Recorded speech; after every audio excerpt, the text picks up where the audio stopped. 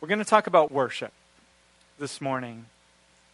What better way to end the series that we were doing this spring over the past few months on the attributes of God than to focus on worshiping the God we've been reflecting on. There's no better response, there's no more fitting response to thinking and learning about what God is like than to respond by worshiping Him. But what is worship? It's a word we throw around a lot, but what actually is it? Because it's not just singing songs, even though that's often the way we use the word today. And it's not like there's a sermon part of the service and an announcement part of the service, and then there's a worship part of the service. In fact, worship is a much better thing than even what happens here on Sunday mornings, even though we tend to call it a worship service. Do you know that in the New Testament, when God's people got together, they met together, nowhere, not even once that I can find, does the New Testament use the word worship to describe what they did when they gathered. Think about that for a minute. So what is worship then? Well, today's passage teaches us a great deal in answer to that question. And to get us started with today's passage, let me tell you a story about two boys named Champ and Skinny. Champ was his mama and daddy's pride and joy, their firstborn son. He had everything going for him. Champ grew up to be a real man and to follow in his father's footsteps vocationally. He was successful, he was wealthy, he was a leader, he was a solid Christian. He attended church faithfully every Sunday. Sitting next to him in church was his younger brother, Skinny. Skinny's name about tells it all. He was, well, not exactly an accident, but definitely an afterthought. His stature was small, he didn't amount to much, and nobody really expected him to. He was always living in his older brother's shadow. Well, the story of these two brothers, believe it or not, is the story of Cain and Abel, the story we're looking at this morning. Listen again carefully with me to verses 1 and 2. Adam lay with his wife Eve, and she became pregnant and gave birth to Cain. She said, "With the help of the Lord, I have brought forth a man." Later, she gave birth to his brother Abel. Now, Abel kept flocks, and Cain worked the soil. So Cain is Champ. He was Adam and Eve's firstborn son. And in ancient cultures, the firstborn son was groomed from the time that he was a child to take the leadership of the family. He also received a double portion of the inheritance. Notice what Eve says about Cain. She comments on his name, which sounds like the Hebrew for brought forth. With the help of the Lord, I have brought forth a man. Has it ever struck you that she says man? Not baby, not even boy, but man. She already has great visions for what this newborn will grow up to be. And Cain grows up to be a farmer, just like his pa, which is pretty respectable if you live in a farming town. And then there was Abel, baby-born Abel. The text barely gives him notice. All it says is, later she gave birth to his brother Abel. No fanfare, no comments about what his name means. And what does it mean? Well, if you look it up, it means breath or vapor. Abel was insignificant like the morning mist. You have to realize that the Old Testament storytellers don't give us many details, and so whatever details they do give us are very significant to understand the story they're telling, especially the meanings of people's names. You always want to know what those mean because those are rich with significance. So from what we've been given, which is very little, it seems that even from the time of his birth, no one expected much from Abel. He didn't even become a farmer like his father. He went off and became a shepherd. So Cain and Abel, Champ and Skinny, two very different kids. Which of these two do you think God invited to the parties? Which would you envision as to how you'd want your kids to turn out? Which would you follow on YouTube or Twitter? Well, as the story continues, we very quickly get a picture of what God thinks of these two. Let's look at verses 3 to 5.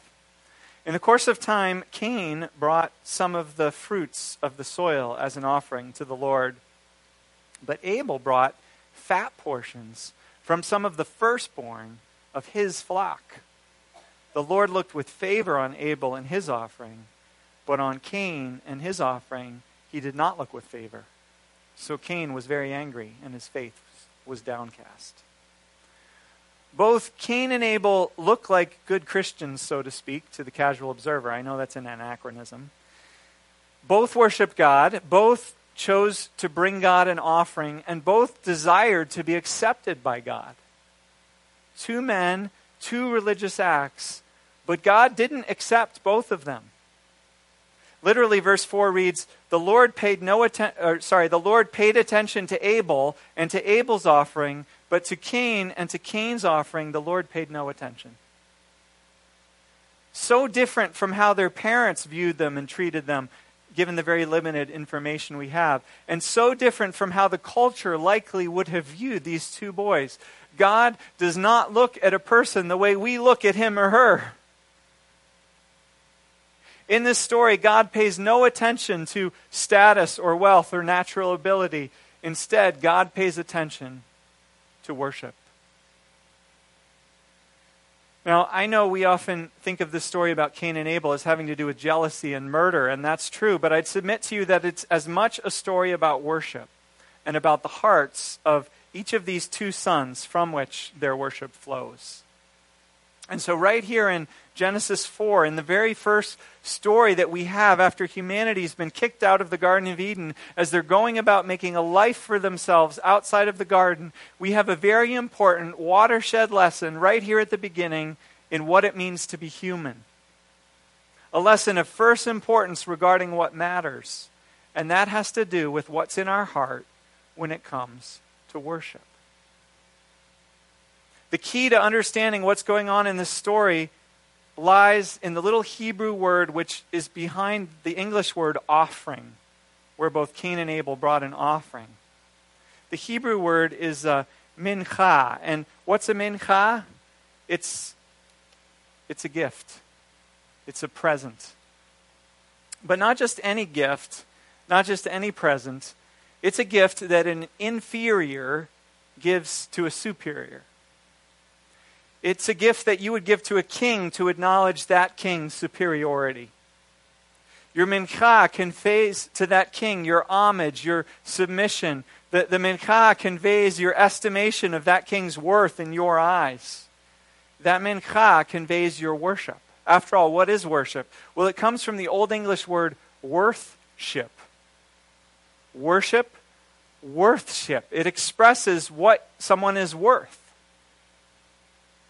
A mincha, by the way, is often translated tribute in the Bible. In 1 Kings, for example, we read that Solomon, the great king of Israel, ruled all of the kingdoms from the river Euphrates to the land of the Philistines, which was down by the Mediterranean, as far as the border of Egypt.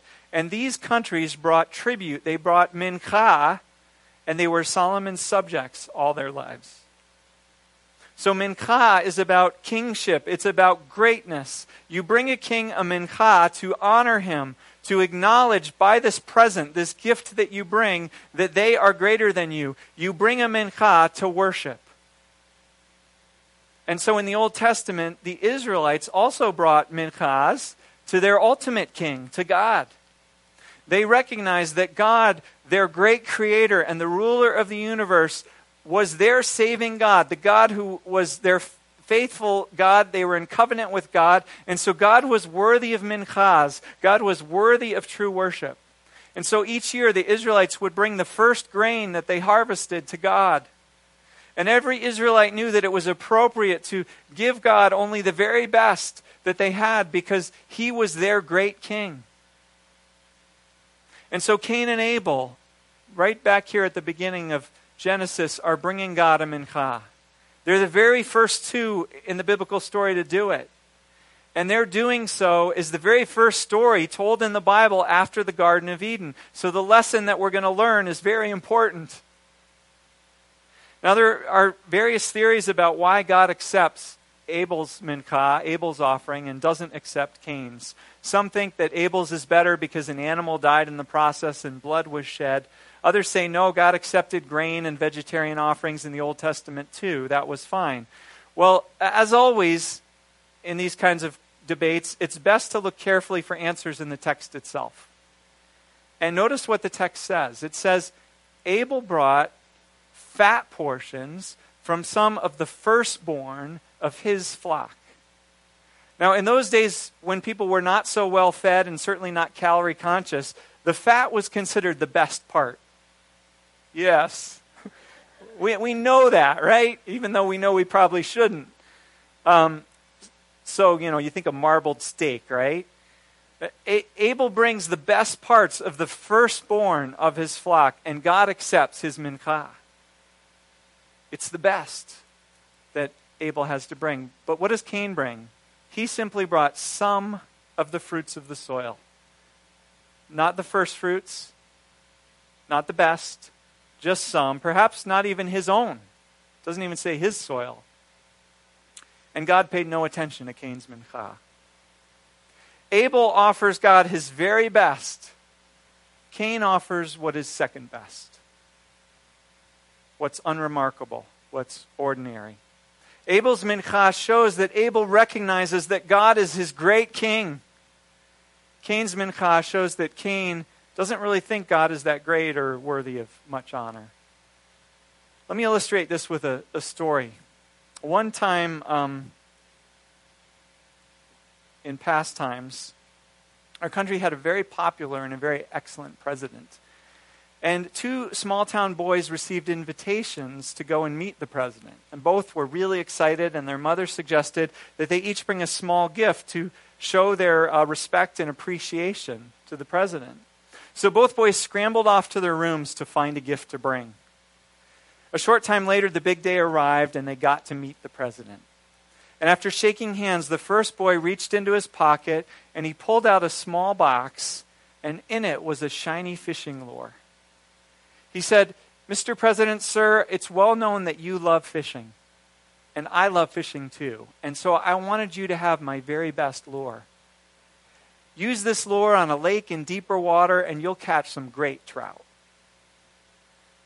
The other boy then went up to meet the president, and he got out his gift as well. He said, "Sir, I brought you a gift for fishing too." And he pulled out an old rubber worm from his pocket. He said, "I just got a bunch of new worms, and I was going to throw this one away, but I thought maybe you could use it." Two gifts, two expressions of worship, which come from the heart, which express honor, which express value, which ascribes worth to the one to whom it's given. But what do they express? Which expresses greater honor? Which expresses greater value and worth? The best lure or the old worm? Abel's gift or Cain's gift?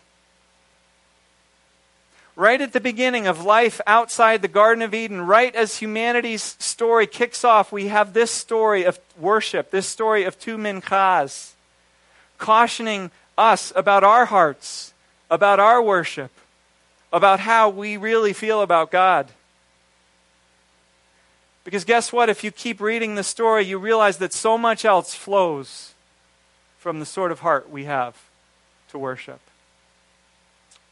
So much else flows from whatever our real worship is. Do we recognize God as great? Do we recognize God as worthy? God is awesome, right? We just looked in the past couple months at all of God's amazing attributes, that God is all-powerful. We sang about it this morning. Immortal, invisible, God only wise. God is ever-present. God is all-knowing. God is wise. God is holy. God is loving and just and faithful and merciful. God is all these things. God is amazing and wonderful. Do you agree? If you do, then let me ask you, is that just lip service? Or does it show up in your worship? Do you just sing about it on Sundays, or maybe as you drive in your car and you listen to K-Love? Or does it actually show up in your life? Do you give God your very best? Or do you give God only your second best? When was the last time you took your very best, the thing you prized, the thing you delighted in, and you gave it to God? You gave it to God for no other reason than to worship God, to honor God, to say that no matter how much you delighted in that thing, the fact is you delight in God even more. This is what we find worshipers in the Bible doing. We find Abraham in Genesis 22, taking his very own precious beloved son and offering him to God. In that story, he tells his servants, "Stay here with the donkey while I and the boy go over there to do what? To worship." Later in the biblical story, in 2 Samuel 24, King David wants to worship God because of God's mercy in ending a great plague which struck the Israelites. And so David wants to buy a piece of land where there's a threshing floor, because that's the exact place that the plague stopped. David saw the angel that was bringing about the plague at that spot, kind of put away his sword, metaphorically speaking. That's the way David saw it, and the plague stopped. And so he wants to set up an altar in that spot to honor and to worship God. And the guy who owns the threshing floor, Araunah, says, "That's a good cause. You don't have to buy it. I'll give it to you. Take it. Go ahead. It's yours." And how does David respond? He says, "No, I insist on paying you for it. I will not sacrifice to the Lord my God burnt offerings which cost me nothing." Or how about in the New Testament? On the eve of Jesus' crucifixion in Mark 14, a woman takes an alabaster jar of very expensive perfume made of pure nard. This was likely her greatest possession, and what does she do? She breaks the jar and she pours the perfume on Jesus. And what do the others there say? Some of them are indignant. They protest. Why this waste? This was worth more than a year's wages. At least we could have used it to help the poor or something. But what does Jesus say? He says, "Leave her alone. Why are you bothering her? What she has done is a beautiful thing. She's done a beautiful thing to me." You see, these others, they were practical, they were responsible, but they missed something that this woman got. And that is the inestimable worth of the one she was worshiping. And so she gave him what was likely the very best thing that she had, and Jesus praises her for doing it. And you know, this story really nails me because I'm really careful about our money and about our possessions.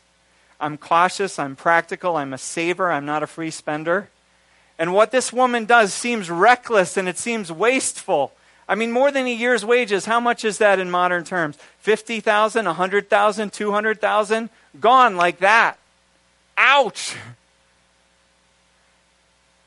But then I've got to stop and think, wait, am I forgetting how much Jesus is worth?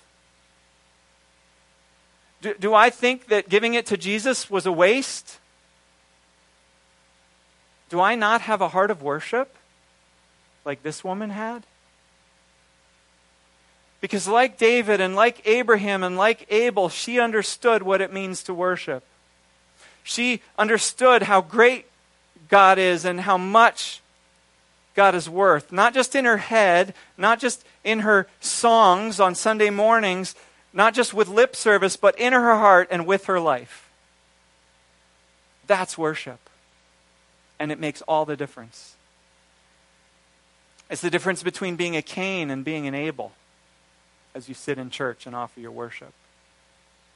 So let me ask you, does your life, does my life show how much God is worth? There's an old song which says, "Love is found more in the things that you've given up than in the things that you've kept." And I think that's true of our love for God and our worship to God. What have we given up? What have we sacrificed in worship out of a recognition of how great God is and how much God is worth? When we think of what we treasure most, does the thought of sacrificing it to God and giving it up seem like a waste to us? And if so, what does that say about God? If that's our view of God, if our God is not really worth very much, then our whole life's going to flow out of that, the way we live our lives. And so God would warn us, as God warns Cain in the story, verse 7, "But if you do not do what is right, Sin is crouching at your door. It desires to have you, but you must rule over it. So what is worship? It's about expressing to God what we feel God is worth. It's about expressing to God how great and how worthy God is. How worthy of our allegiance, how worthy of our loyalty, how worthy of our obedience, how worthy of our admiration and our delight. So we can worship God with our time and energy. We can worship with our money and our possessions. We can worship with our career choices, with our work, with our vocation. We can worship with our priorities and with our schedules. Worship is about so much more than the songs we sing and the words we mouth on Sundays. I remember another preacher one time telling a story about a landlord coming to collect the rent from his tenants, and the tenants tell the landlord, "Sorry, we're not going to pay the rent this month." And the landlord says, "Wait, you're not going to pay the rent? Don't you realize I own the place you live in?" And they say, "Yes, we acknowledge that you're the owner, but we're not going to pay the rent." Well, the next day the landlord comes back and tries again. "Come on," he says, "pay me the rent." And they reply, "Oh, hi there, it's the owner. Hi, owner, we're not paying the rent." Next day, same thing. And he says, "No, pay me the rent." But they say, "We honor you as the owner. In fact, you're a good owner, but we're not paying the rent." Next day, same thing, same response. And still, he wants the rent. And they think, why isn't he pleased? We've acknowledged he's the owner. We've praised him as a good owner, a worthy owner. I know, let's make a song for him. Maybe that will really please him. So, they sit down, they have a little service, they read through the lease, and then the next time they see him, they sing a song to him. They sing, "We honor you, you're the owner, an awesome owner, you're worthy, and we acknowledge it." But still, they don't pay the rent. You can see where this is going, right? Do you think the owner's pleased with their singing? With their praise, with their acknowledgement of his being the owner? No, it's all lip service. If they really acknowledge him for who he is, then they need to pay the rent, don't they? Well, how often do we do that to God? Acknowledge him with our lips, but not really worship him, not really ascribe to him worth with our lives. As we get ready to close this morning, I want to take a few minutes to invite us to look at our hearts. Do we have hearts of worship? Do we value God? What is God worth to you? Is God worth a lot? And if God is, what can you offer God? I remember in college being faced with the choice of what I'm going to do with my life. Am I going to follow my own agenda, my own dreams, or am I going to offer my life, my future, my career choices to God? And choosing at that moment to offer my life as an act of worship to the amazing God who's totally worth it led me on a long, winding path, which puts me where I am today. And while that's a big choice that every kid faces in their late teens and their early 20s, we face it repeatedly after that in various ways, especially at key decision-making junctures in our lives. In Romans 12:1, Paul exhorts us, "Offer your body, your whole self, as a living sacrifice. This is your reasonable act of worship." So how do we do this? What for you is something precious, something worthy to give to someone great? Is it your future, your vocation? Is it your time now, your current schedule for this summer? Is it your service, where you put your time and energy? Is it your money, your possessions? Is there an area of your life which you need to honor God with? You need to obey God in that area of your life? I want to give you a second to think about it. What do you have that's of sufficient value to you that it would adequately express your worship to who God really is? That it would adequately express what God is worth? Is God worth it? If God is, will you give it to God?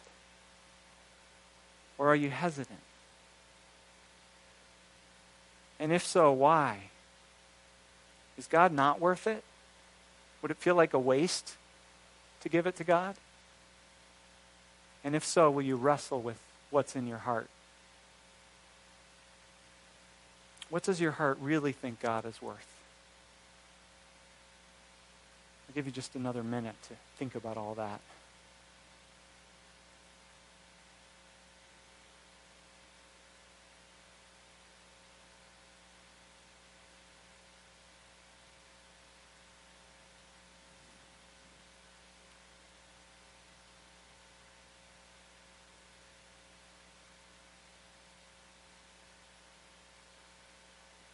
Well, how do we give our mincha to God today? Because we don't live in the days anymore where you'd put it on a physical altar and burn it up as a way of offering it to God, as the smoke and the flames represented it rising up to God in heaven. So how do we give it to God today? Well, that can take some wisdom and some discernment and some creativity. It's something I or others you respect spiritually could help you to figure out if it's not clear to you. But if you're willing to offer it to God, I want to give you a tangible way right now to do that. We have a bell. We have a flame.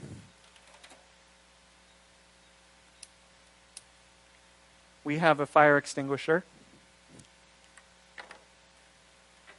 And you should have in your bulletin a little slip of paper. If you don't, we'll have some here in the front that you can come if you'd like to take one. What I want to invite you to do